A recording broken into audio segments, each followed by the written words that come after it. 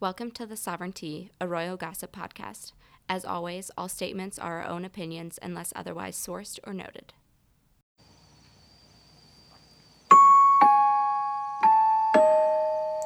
The Sovereignty.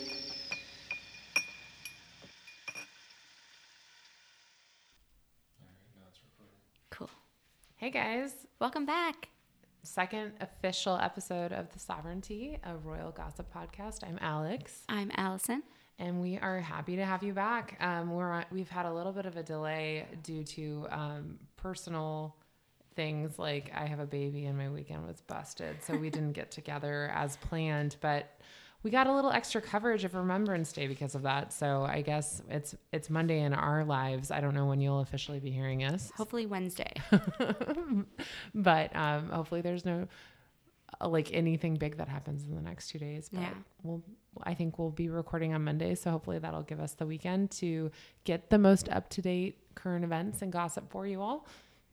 Absolutely. So do you want to start with Remembrance Day then? Well, should we give an outline of some stuff we're going to cover? Sure.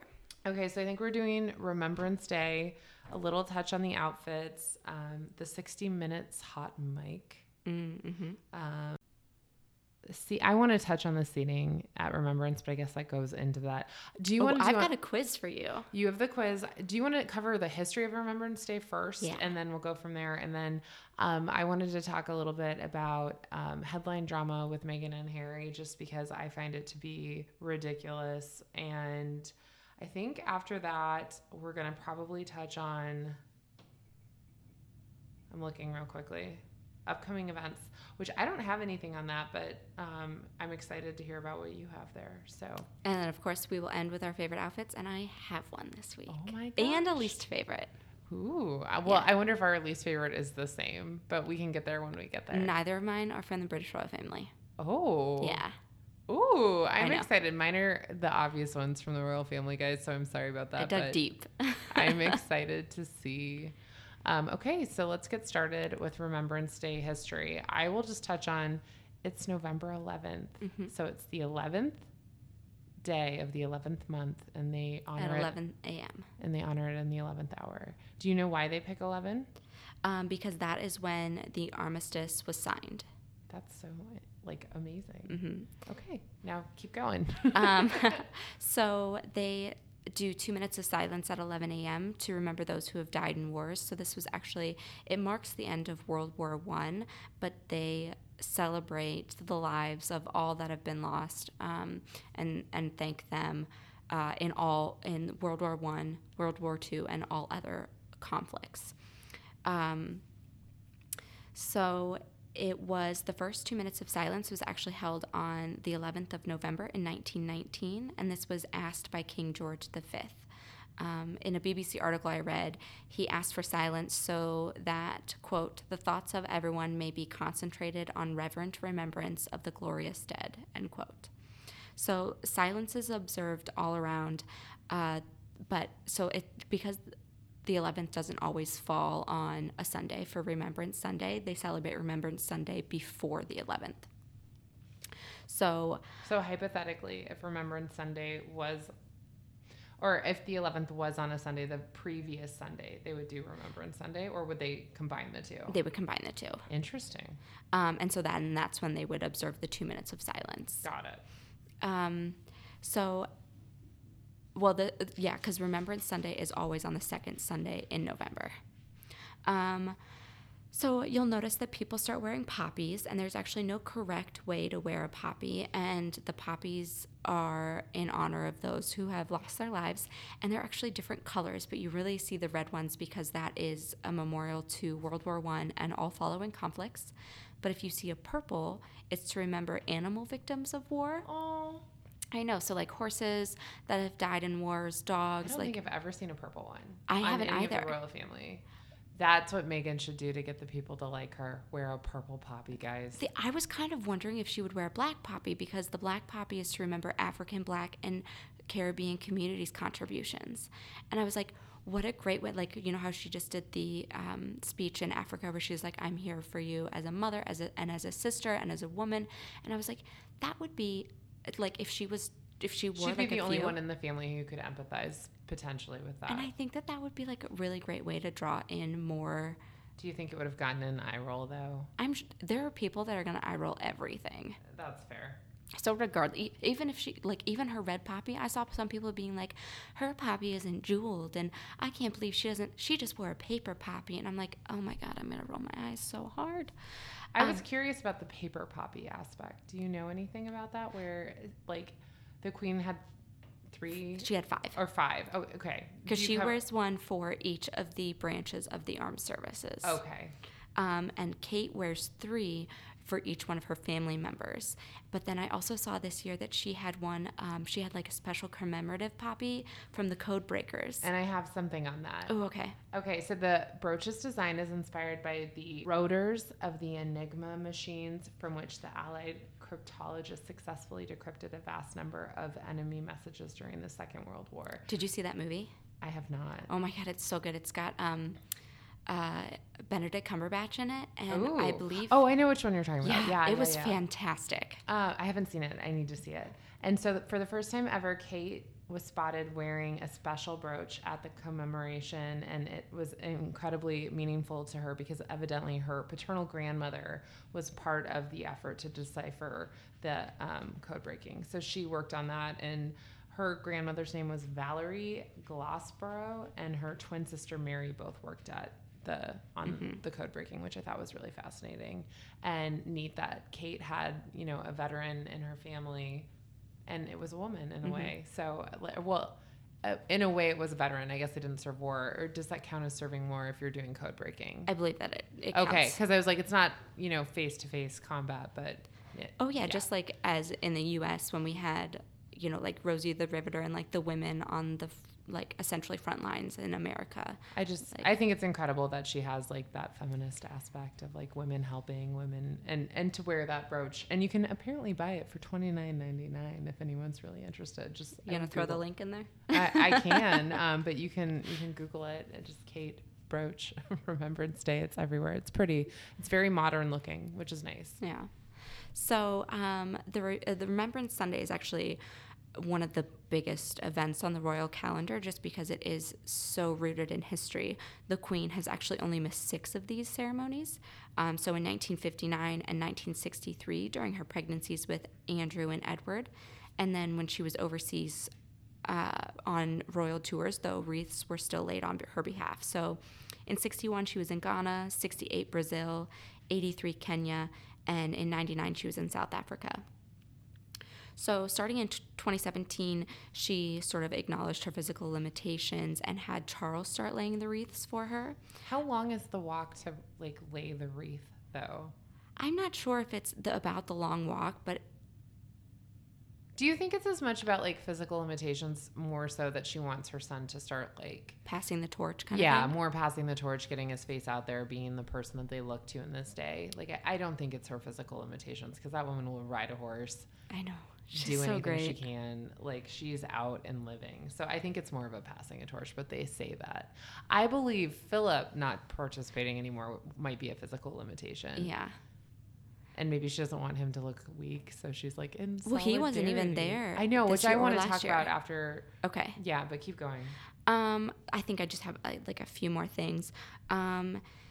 2018 was the 100th anniversary, and the Queen and her government invited the German's president, Frank-Walter Steinmeier, to place a wreath at the foot of the cenotaph.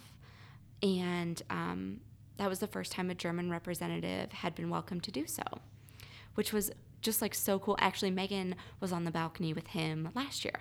Oh, okay. So let me just double check. I think I got everything. So why do you think Philip is not attending? I think that he's older and he has more health issues. 98. And he retired from public service. So I guess my thought is, would you consider this public service when it's a state holiday? He could sit in the box and not lay a wreath and still be there. Part of me is worrying that he is really starting to deteriorate. And this is all allegedly my opinion. I'm curious why he would not just sit in the box. Because it's only like at most a couple hours. Yeah, but at the same time, I feel like the only time we've seen him is we saw him this year at Eugenie's wedding. And that's it. Yeah. I mean, I think we saw a few snaps of him at Balmoral, but... And when he, like, you know, drove his car into the crowd. Sorry. She's laughing. I'm sorry. Okay, the reason I'm laughing, guys, it has nothing to do with me hoping someone gets in a car accident or laughing at the elderly in that regard. I have a personal memory of my grandmother when she got to an age when she should not have been driving, and my aunts and my mother all trying to, like, slyly get the keys away. And they used to refer to her as a bat out of hell because she would either drive at like 2 miles per hour or like 95. And so I'm just laughing personally because I remember that stage, and I know I will experience it at some point when I'm too old to drive if I'm lucky and I get to live that long. But I chuckle a little bit about the fact that, like, you can't take those Range Rover keys away from Philip, not over his, you know, alive body. But yeah, no, I thought it was all really beautiful. I wanted to comment on the fact of the separate seating in the box. Oh, yeah. Okay. So there was a lot of drama about the fact that Kate, Camilla, and the Queen were all seated in the main center box. And then it was... Which is the same as last year. Yep. And then it was Sophie...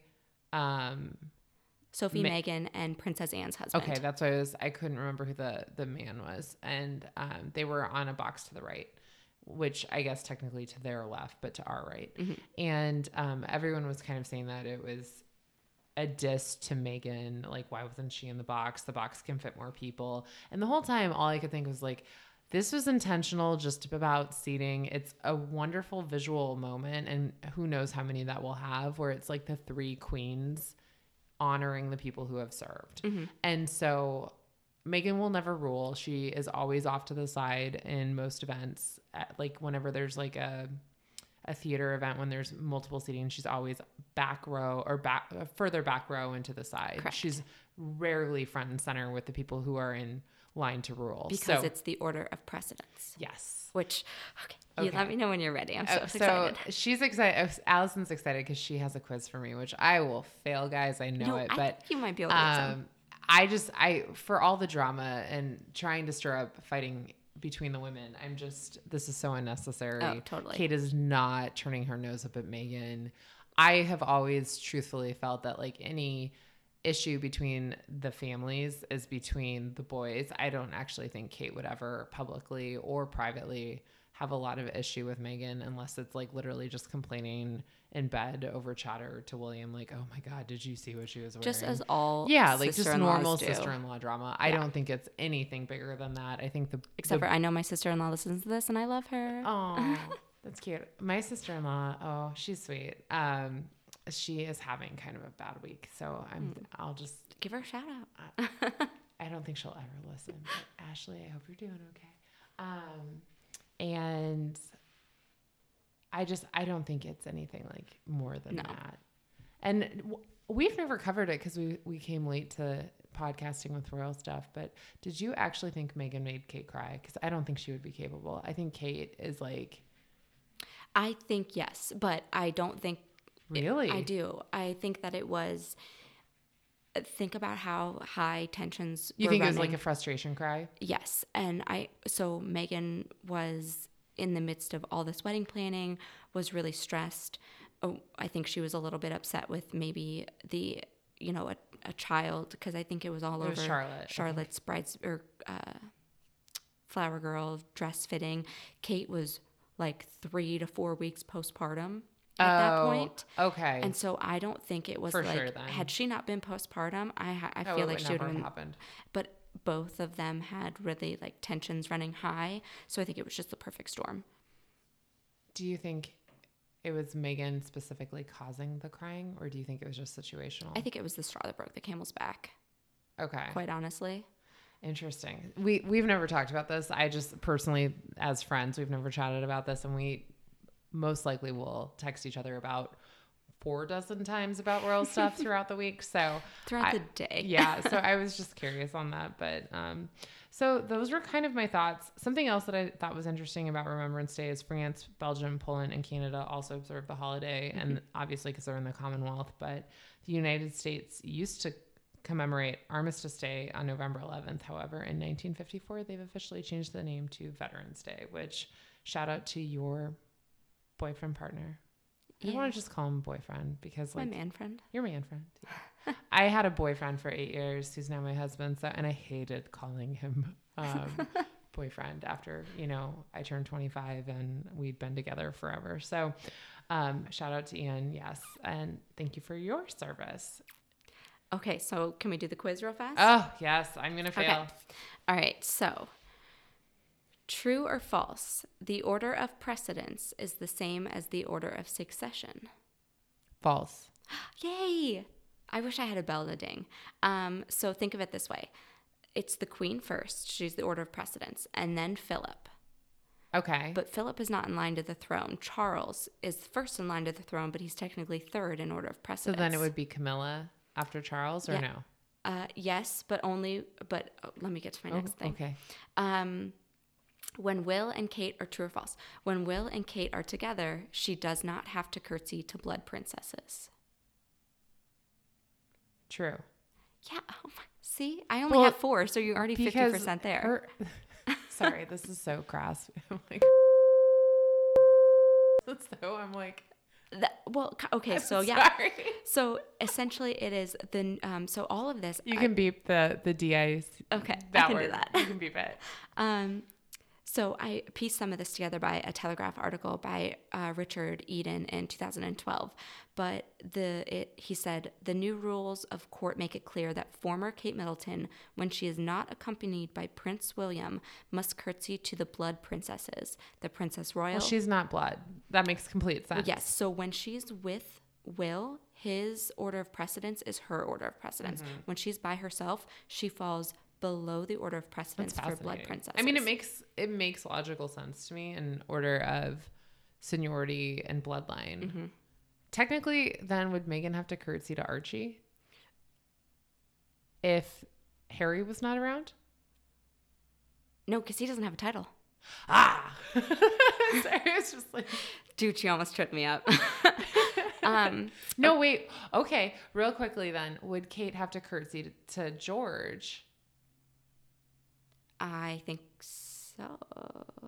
If Will was not there, I think yes. Because didn't you remember in The Crown, Margaret would have to curtsy to Elizabeth? Yes. Yeah. Oh, but that wasn't her child. So I'm wondering. Did the Queen Mother have to curtsy to Elizabeth? Yes. Oh, yep. Okay. So yeah, there you go. Kate has to curtsy to George if Will's not present. Yeah. Can you imagine that temper tantrum? I wonder if it's like after a certain age that has to occur. Probably once they've been officially. Why can't I think of the word? When they're made queen, made king. So not until after the coronation? Coronated. There you go. I think it's until after that. Okay. Because I genuinely do. I'm intrigued now. Now, okay, so you're gonna have to. Get back to me. So true or false? Does Sophie, the Countess of Wessex, have to curtsy to Kate? No, false. True. She does. Mm-hmm. Well, wait, is Will with her? Well, just in general, like she does, even if Will's not with. But mm-hmm. Sophie's not blood. No, Sorry, in my head she was blood. Sorry, she's married to Edward, right? Or no, not Ed. Yes. Oh, Edward. okay. Yeah. Yep. That was my error. Yep. Okay, so this one is a little bit like gossipy, but before the order of precedence was changed in 2005, because it was changed once in 2005 and again in 2011 after Kate married in. So before the order of precedence was changed in 2005, Princess Anne didn't have to curtsy to Camilla. Well, I'm going to say that's true. That's false. Princess Anne would have had to curtsy to her.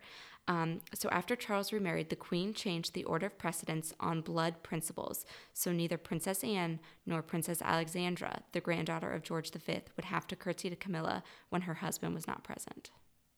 Was it Camilla specific, do you think? So this is what the gossip is that Anne was like, absolutely not. I'm not curtsying to her. Because, and we'll get into this like probably in another episode, but Camilla's ex-husband and Princess Anne used to date. Oh my Lord. know. I didn't know that. Yes. The Windsors. Oh, that's juicy. I know. That is so juicy. Of Yeah. course, she'd be like, for my dead body, will I curtsy to that wench? So like think about in a different world. Oh, it's going to drive her insane when they, when she's actually queen. But like also Consort. think about it. If Diana and Charles had never gotten together and he and Camilla had married, would Anne and I don't even remember Camilla's ex-husband's name, Parker Bowles, whatever his name was. Like, how weird is it? And also, Charles used to date Diana's sister. Like, I feel like we need red string. Incest. Oh, we and should a totally. wall. Like a crazy wall. Literally, it's a serial killer, but it's incestual, non-incestual, but friendcest. So that's insane. That's my quiz. Thank you. You passed. Barely. I can't believe I missed that one. Well, I got 50-50. I got 2 out of 4. I can't believe I got the one wrong about Sophie, though. It makes sense. I just, in my head, she was blood. That's okay. It's been a long day. Oh, it has. So next up, I wanted to touch on the 60 Minutes Australia episode that just came out last week. I don't know if it's actually come out yet, but I saw the trailer for it last week. And it's Virginia Giuffre's being interviewed by the, God, I can't remember her name, the reporter there. But basically, she's on camera saying that Prince Andrew should go to jail. I mean, is he ever going to, though? Probably not. I mean, that's a quote directly. She's also walking through by Jeffrey Epstein's townhome and talking about how she felt jailed there. Like, they're really like right in front. She talks about all the people that she's come into contact with, that there's been royals and billionaires and like, you know, the creme de la creme of society, and no one's being held accountable for it. So, a lot of people keep referring back to Andrew definitely having an inappropriate relationship with minors, who say that they are trafficked, and all of it's alleged until he's proven guilty. I stand to believe victims. The trailer of the interview looks really interesting. I hope we'll be able to stream it in the United States. I haven't had a chance to look into it more, but definitely if you go on to Daily Mail, they have a trailer of it. So I would check that out. That's my lead into talking about the hot mic of Amy Robach on 2020 on ABC. So what do you think about that? Do you guys know? Should we give them an update? Yeah, of what go ahead happened? and explain that. So basically, Amy Robach was caught on a hot mic, basically, which if you don't know what that means, it just means she was talking casually to either a guest or a coworker, not realizing her mic was still on. And she says the following quote: "I've had this story for 3 years, since 2015. I've had this interview with Virginia Roberts," who's Virginia Giuffre. "We would not put it on the air. First of all, I was told, who's Jeffrey Epstein? No one knows who that is. This is a stupid story. Then the palace found out that we had her whole allegations about Prince Andrew and threatened us a million different ways. We were so afraid that we wouldn't be able to interview Kate and Will. That also quashed the story. It was unbelievable what we had. Bill Clinton, we had everything. I tried for years to get it to no avail, and now it's all coming out, and it's all like, it's like these new revelations, and I freaking had all of it. I'm so pissed right now. Every day I get more and more pissed. What we had was unreal." And then she goes on to talk about Epstein's death and says, "Do I think he was killed? 100%. Yes, I do. He made his whole living blackmailing people. There were a lot of men on those planes, a lot of men who visited that island, and a lot of powerful men who came into that apartment," end quote. So she was caught saying this casually. I think the thing that has stuck out to a lot of people is about the palace kind of holding Will and Kate like a carrot, like, we will take this away from you. Doesn't make any sense to me, because Will and Kate don't know the whole them interviewing, because Will and Kate don't tend to offer interviews very often. So the things that I've heard from the most part, and I need to like look at the parent company of who ABC is and like what publications they might have and that whole circle of, I did not. Okay. What newspapers, what articles, like are people in ABC, like is there any type of hierarchy there? And I should do a little bit more of a deep dive on that. My thought is I've been under the impression from the blogs that I've read that, for example, Meghan and Harry, when frustrated with the British press, will release directly to American press. So I'm curious if there's ever that type of relationship in place for Will and Kate. I can see there definitely being a threat of, we're not going to give you coverage of the baby.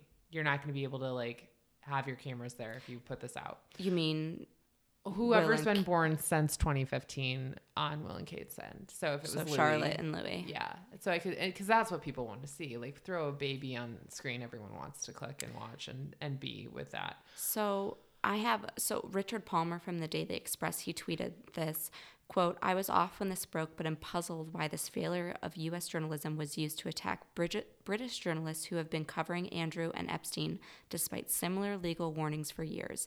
In August, I retweeted NPR's expose of ABC and others," end quote. And I was able to find the British press and the Australian press and even some U.S. press outlets have multiple articles on the connection between Epstein and Andrew. I think that it's been pushed aside by so many people. Even if it's being addressed, it never hits the next level. You're thinking like real life airtime. I mean, like people can write think pieces and articles on the side, but if it's not getting addressed in, like, I love this term from Lainey Louie, but it's called minivan majority. It's like, you know, like your Midwest Costco shoppers with their Midwest hedgehog haircuts. But anyway, if they don't know about it,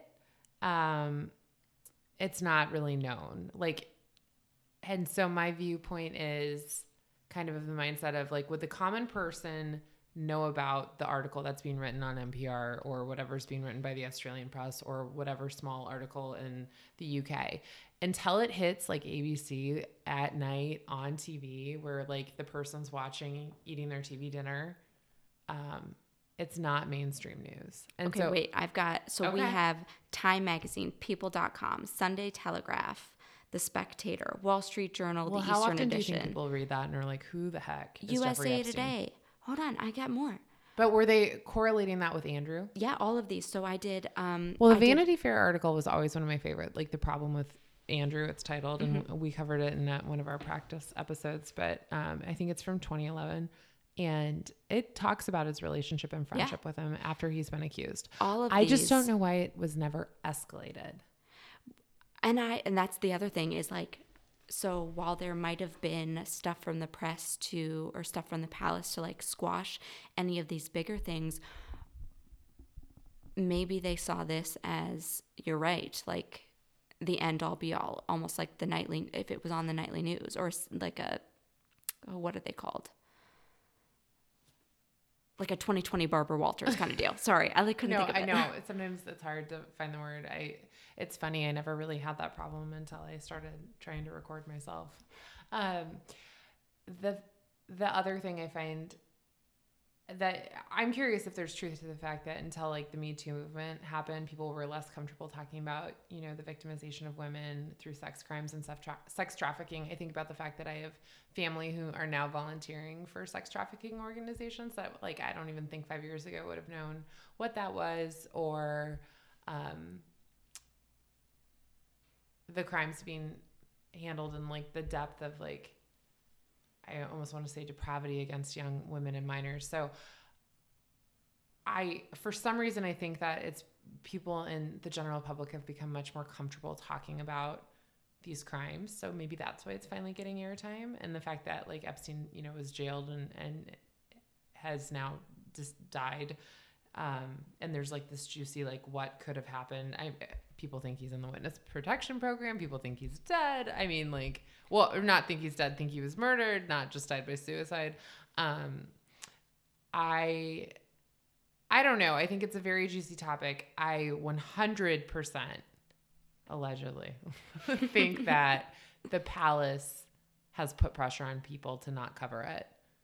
Oh, I wouldn't be surprised if the PR people, like, this is what PR is supposed to do. They're supposed to squash anything that's unfavorable and put out favorable press. And I think the Queen, unfortunately, has had something to do with it. And I mean, and this goes back to, like, I had an acquaintance, or well, a good friend, I shouldn't say acquaintance, ask me this weekend, like, what does the royal family mean? Like, what do you think the point of the royal family is? And I said, I think it's to keep the people calm. When you see that kind of disruption in senior members of the royal family, it does cause like ripples and waves of, do we need them? What's the point? You know, like these people are criminals. We're paying for this lifestyle. Like it just puts that little seed of doubt in people's heads of like, is this necessary? And I think that's Meghan's biggest, not to cut back to her, but Meghan's biggest mistake is she plants seeds of doubt and something that should be reassuring. Well, and that was just the poll that came out too. Well, and that's what I was thinking. Sorry. No, I'm like thinking this is a perfect time to cross into that is, what's the official title of the poll? Oh, it's like Politico. No, it's like Richard Palmer again, and he tweeted it out.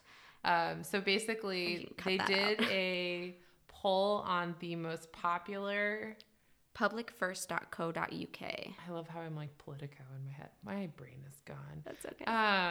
It was from October 31st, 2019. They did an online survey of 1,000 people. It says sample size is 1,005. So it covered all of the senior royals. And I thought it was fascinating. I didn't go down to the breakdown of location because it goes from everything from like Southeast and Northwest and Scotland and Northern Ireland. And they broke it out by ages as well. So you can see which members of the royal family are really resonating with the younger generation and the older generation. It also talked about whether or not they were pro-monarchy or anti-monarchy. It seems like most people are still pro-monarchy. Yeah. Which... I'm going to cut that out when I said yeah. No, please keep that in. Please keep that in. Make me feel better. No, it seems... I was surprised by the amount of people that were still keep the royal family, which is 70%. 73% love the Queen, 67% love Kate. Kate has incredibly high and very deserved positive reviews. I thought it was interesting. So they break it down between very positive, quite positive, neither positive nor negative, quite negative, very negative, and don't know. And I love how quite is like on there, like in an American quiz, it's like somewhat negative, and they're like quite, so proper. Basically the breakdown is like Charles is kind of meh, which no one's surprised. Which also my friend who I was speaking to was like, Charles doesn't have it. If you want to know what's going to disrupt the monarchy is Charles coming in. He's like, I think William could handle it. And I'm like, I agree with you. It's so funny. Like people can talk. God, I can't wait to pick his brain. And then Kate had a great review. Harry, I was surprised was as high as it was, to be quite honest, because he's been... People love him. I mean, he's the baby of the country. Everyone watched him grow up. Meghan had a very low review. I mean, she still was overwhelmingly positive with younger people, but she was second to lowest next to Andrew. And I was like, what on earth is she doing that is on the same page as allegedly raping children? So if you just want to go there, I'm like, how on earth? And so to me, I'm like, is there a perceived otherness about her? Is it her Americanism? Is it the fact that she's not white? Is it the fact that she's complaining? Like, what is so egregious that she is on the same level, like just almost as low as Andrew? That's a really great question. Because nothing she's doing is, I mean, I get that she is an eye roll at times. I get that but these are like human mistakes, not like criminal felony mistakes. But at the same time, do you think that it's just because not even just the British people, but people hold monarchies to such higher standards that anything that doesn't fit in that box... Alleged child rapist. I'm just saying, anything that does not fit in that box, regardless of what and I it think is. part of that is race, unfortunately. But I just definitely, like, it was shocking to me to see how low she was. I do think it's hopeful for her that she is scoring well with, like, the younger generation. Because those will be the people that will grow up with her in some regards. If she stays, I wanted to say enrolled as a royal, but like underpayment. What's the right word? If she stays like within the crowned within the firm, within the firm, that's perfect. But yes, definitely. I think it's really interesting to look at that. I'm glad that they want to keep the monarchy. I was like really worried that it was going to be like 50-50 with all the Brexit stuff. And well, let's see how, I'm curious to see this poll once Elizabeth passes. And we will link to it in our Instagram and on our show notes. Perfect. So Yeah, no, I think that's great. And then we had, what was the other thing I want to talk about? Oh, headlines. I want to talk about this really quickly because I think it's fascinating now that we're talking about Meghan and the perceived otherness and all that other stuff that I just mentioned. There was a headline that I came across and it was on Express, which is such a tabloid. I'll just say that. But the headline was as follows: Meghan Markle and Prince Harry post heartbreaking update to send Instagram into meltdown.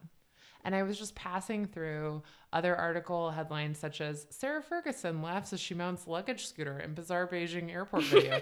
The highlight of my life. Like if I can do one thing on any trip, it's gonna be that. And then the second one that was like, Hold on, Alex sent that to me at work today, and I died. we will link that. Don't you worry. Like if I can make that into a drinking game, I will. Oh my. The other headline: Meghan Markle's 1500 Remembrance Day coat leads to backlash for Stella McCartney. So negative headline: Meghan Markle. Not so much backlash like On her, she didn't do anything. she didn't do anything. And then I see this one where it's like heartbreaking update, and I'm like, what is going on? What did they do now? I want to know. Tell me. So basically, I'm going to read it, quote. I'm going to read it to you. Okay. On Friday, Harry met up with Wales rugby legend Gareth Thomas to talk about HIV. The captain recently revealed he's HIV positive, and so it was basically talking about their goal of removing the stigma with HIV, and he was openly talking about it and how it's not a death sentence. And like, Okay, read the headline to me again. Meghan Markle and Prince Harry post heartbreaking update to send Instagram into meltdown. Oh, yeah. And I was just like, this is why people can't stand them, because it's like, even on a subconscious level, if every single post is like complain, heartbreak, negative, meltdown, like nothing is reassured, nothing is calm. It's like, of course, people are going to just associate negative things about him.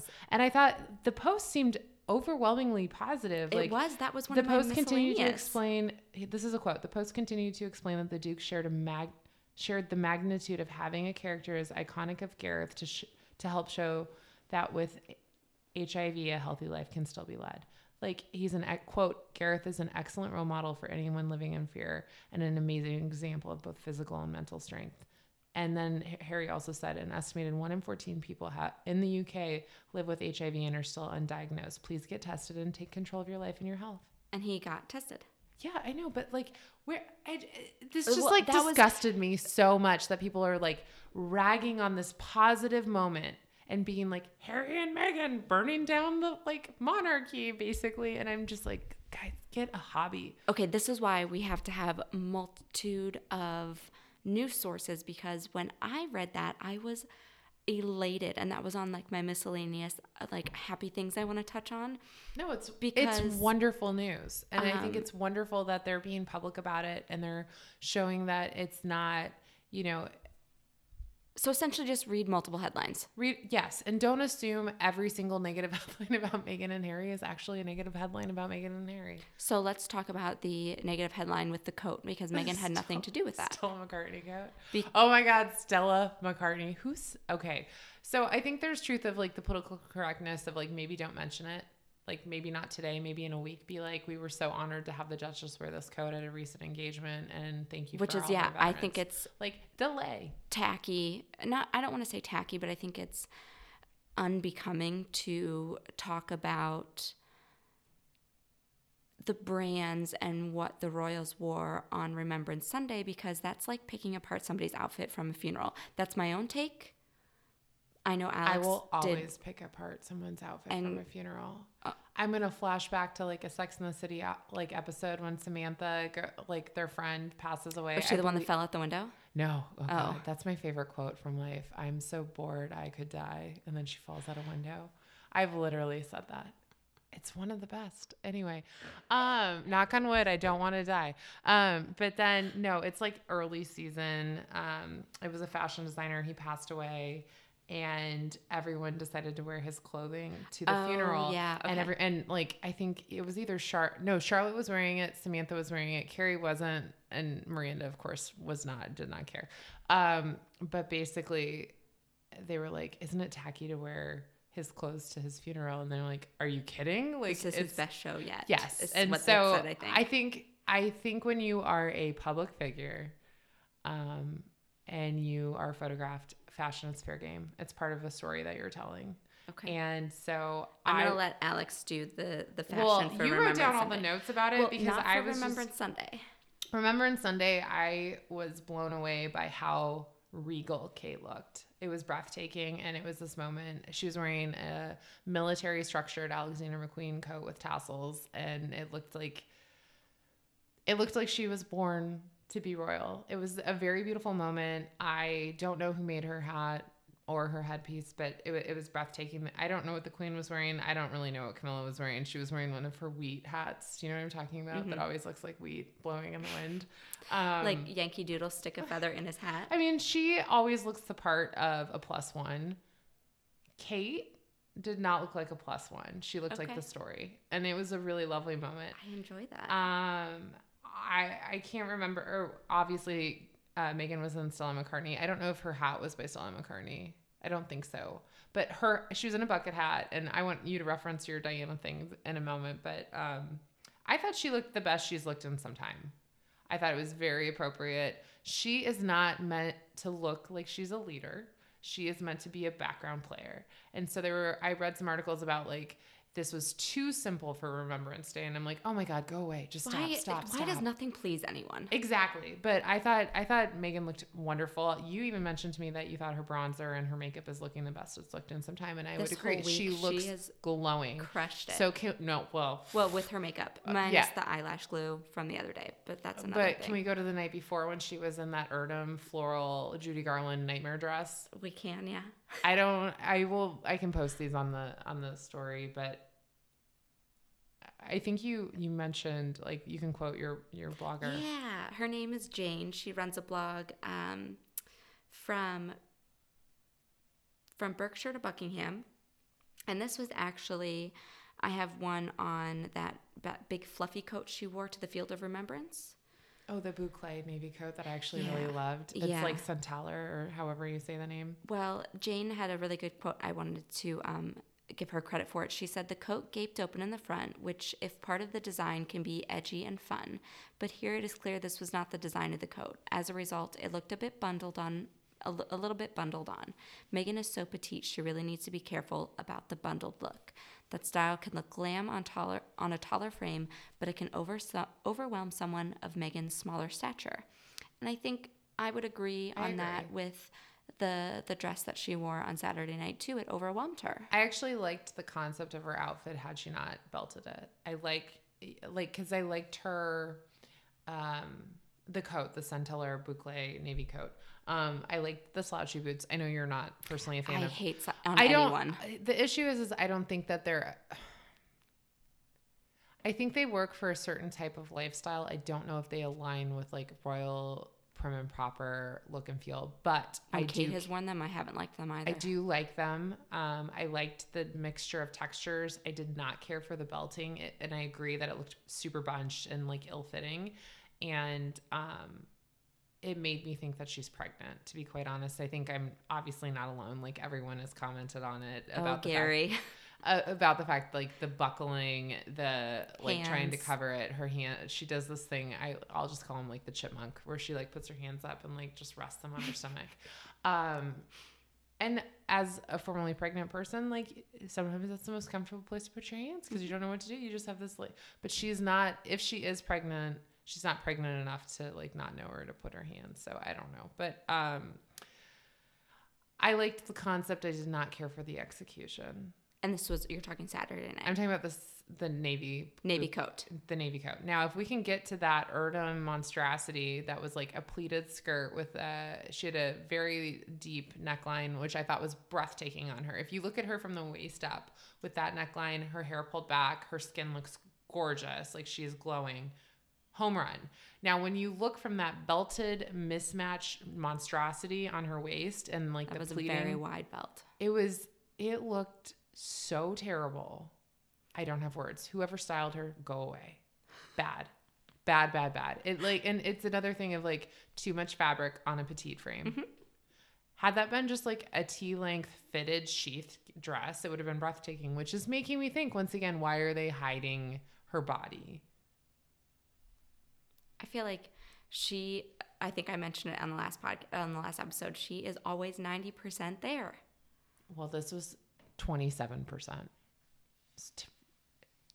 Alex is offended. It was so bad. Like, but in fairness, okay, so if we would talk about what Kate was wearing, she was in a navy boat line, or not boat line, or boat neck. Boat line. Wow, guys. But what's the neckline?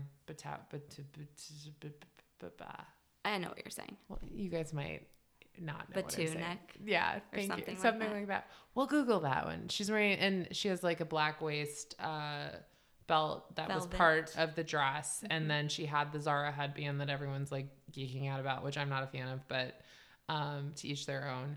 I thought she looked really lovely. I was bored, but I think maybe that's the point of it. Do you think that she wanted people to be more focused on the event than what she was wearing? I just thought it was boring, but she sure showed up in Matt McQueen. So that was my, if you can't tell, favorite outfit of the week. And you can also probably tell my least favorite outfit from the week from that too. So, yeah. Okay. I just wanted to check in about the fact that like I want to cover a speculation about pregnancy. So in my brain, I think she's pregnant. Megan. Yes. So, and you don't think she is because you think it's too soon. If Archie was actually born in May, then hey guys, this is what it is. Of course he was born in May, or like fine, and I'll give you end of April, but like he was not born in like March. Well, I think that it's.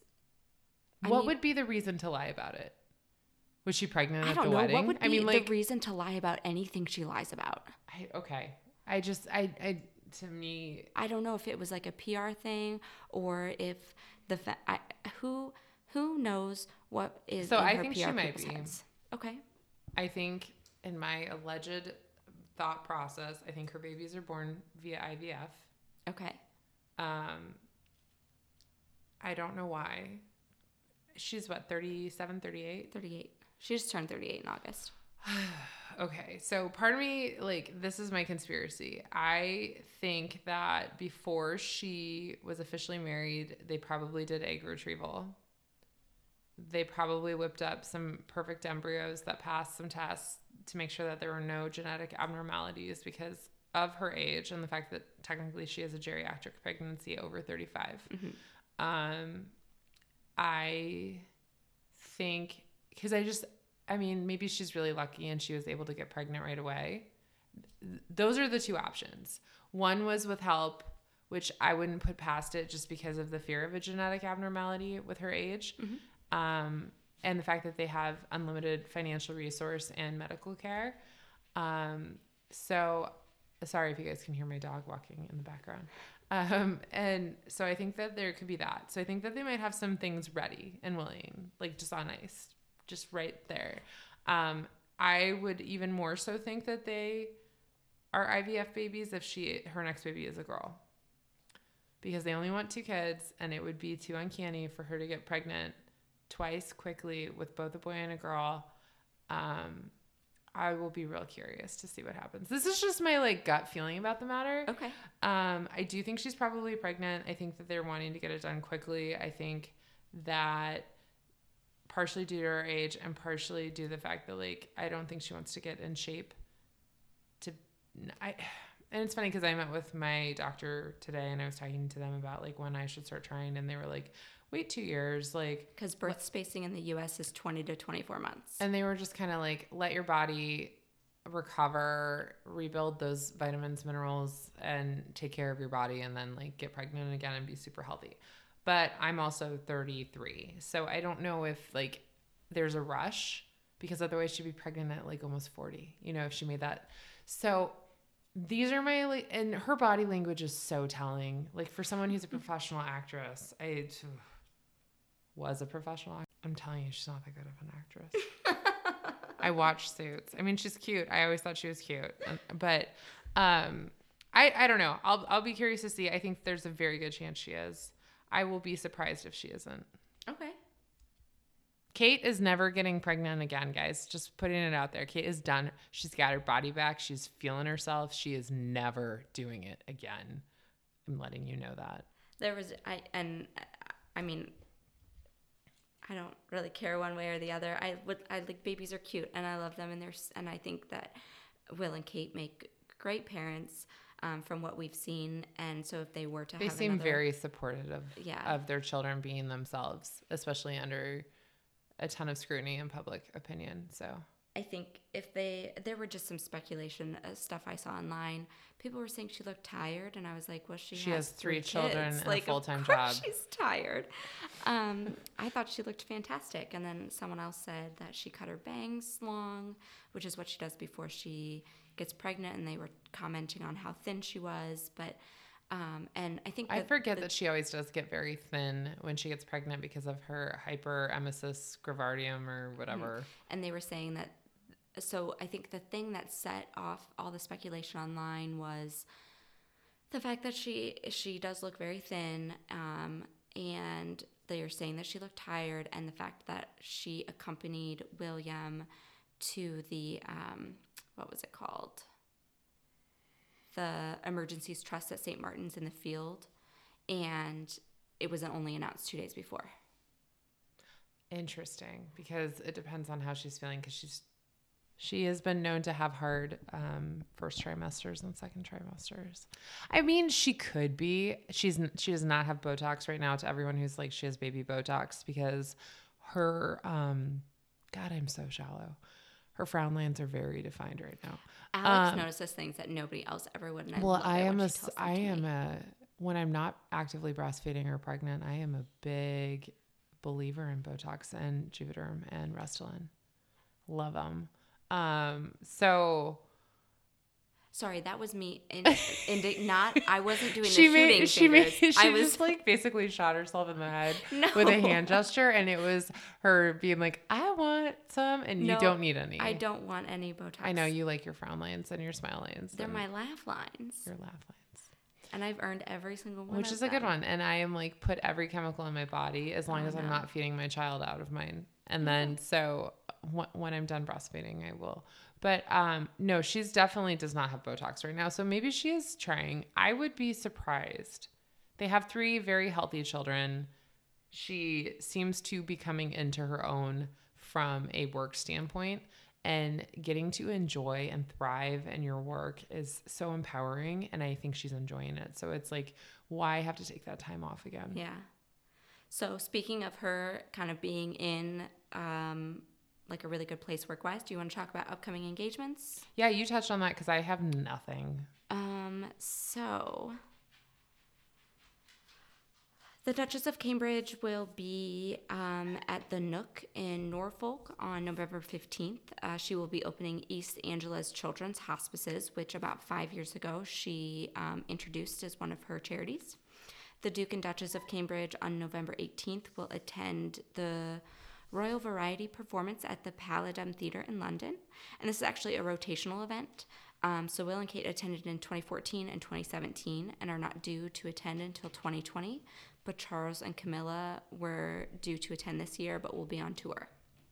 So Harry and Meghan actually went last year. That was when Meghan wore the Sophia black and white top with the black skirt. Terrible.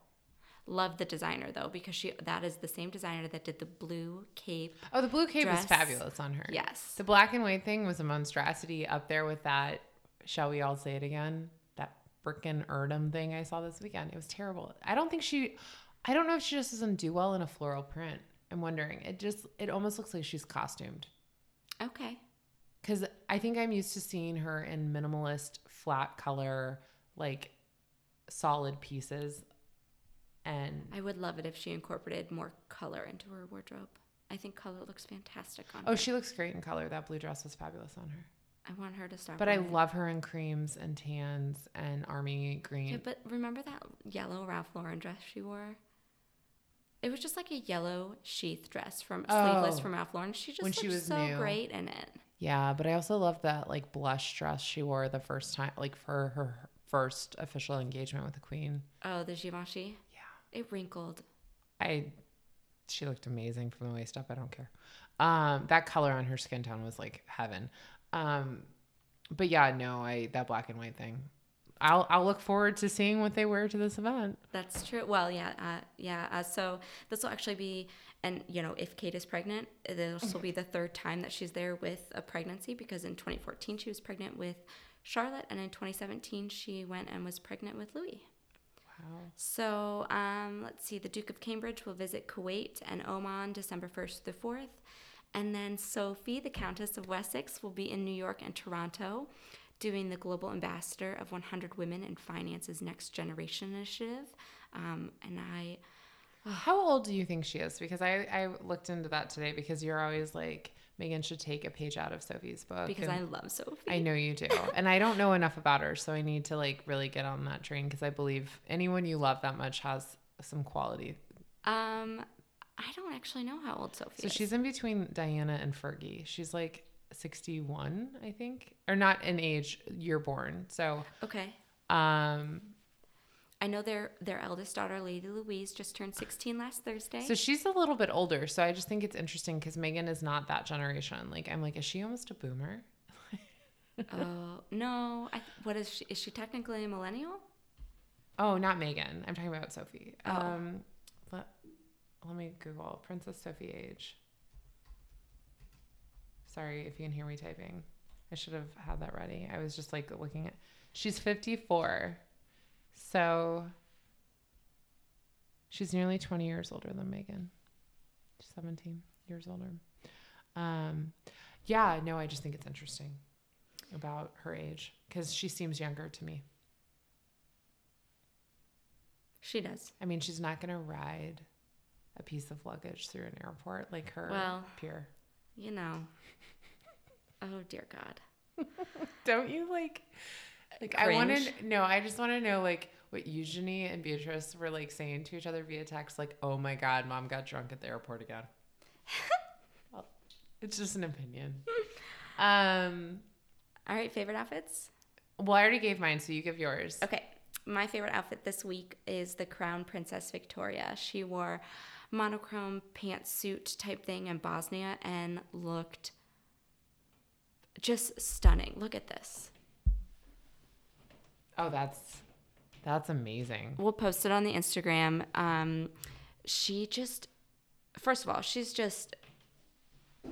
pulled off a wide leg trouser, like one piece in a plum color with a head wrap that is spectacular. And yeah, she looks great in jewel tones. Was just like floored. I thought she looked amazing. My least favorite is going to be Princess Marie of Denmark. The handkerchief skirt. I don't get it. I don't know why it's still a thing. From the neck up, beautiful. The skirt I'm looking at it. The skirt alternates between like almost like a traditional black floral from the 50s with like a white strip and then like a lavender strip. It kind of alternates different lengths. I do not care for it. I think it's more interesting and better fitting than the Erdem I saw on Megan. So I will still put that one down at the bottom. Oh, goodness. It's dead to me. Like I'm never. So I think that's everything for this week. We will be back next week, and please email any of your questions to info@thesovereignty.com and follow us on Instagram. We are officially on Apple, Spotify, Archer, and anywhere that you find your podcasts. Google Podcasts, yeah. And don't forget to rate, review, and subscribe. It really helps us out. And please send us in some questions if you have any, because we'd love to give you some feedback and answers. And also it gives us a reason to do some more research. So so welcomed. And we adore you guys. Have a great week. Thank you. Bye.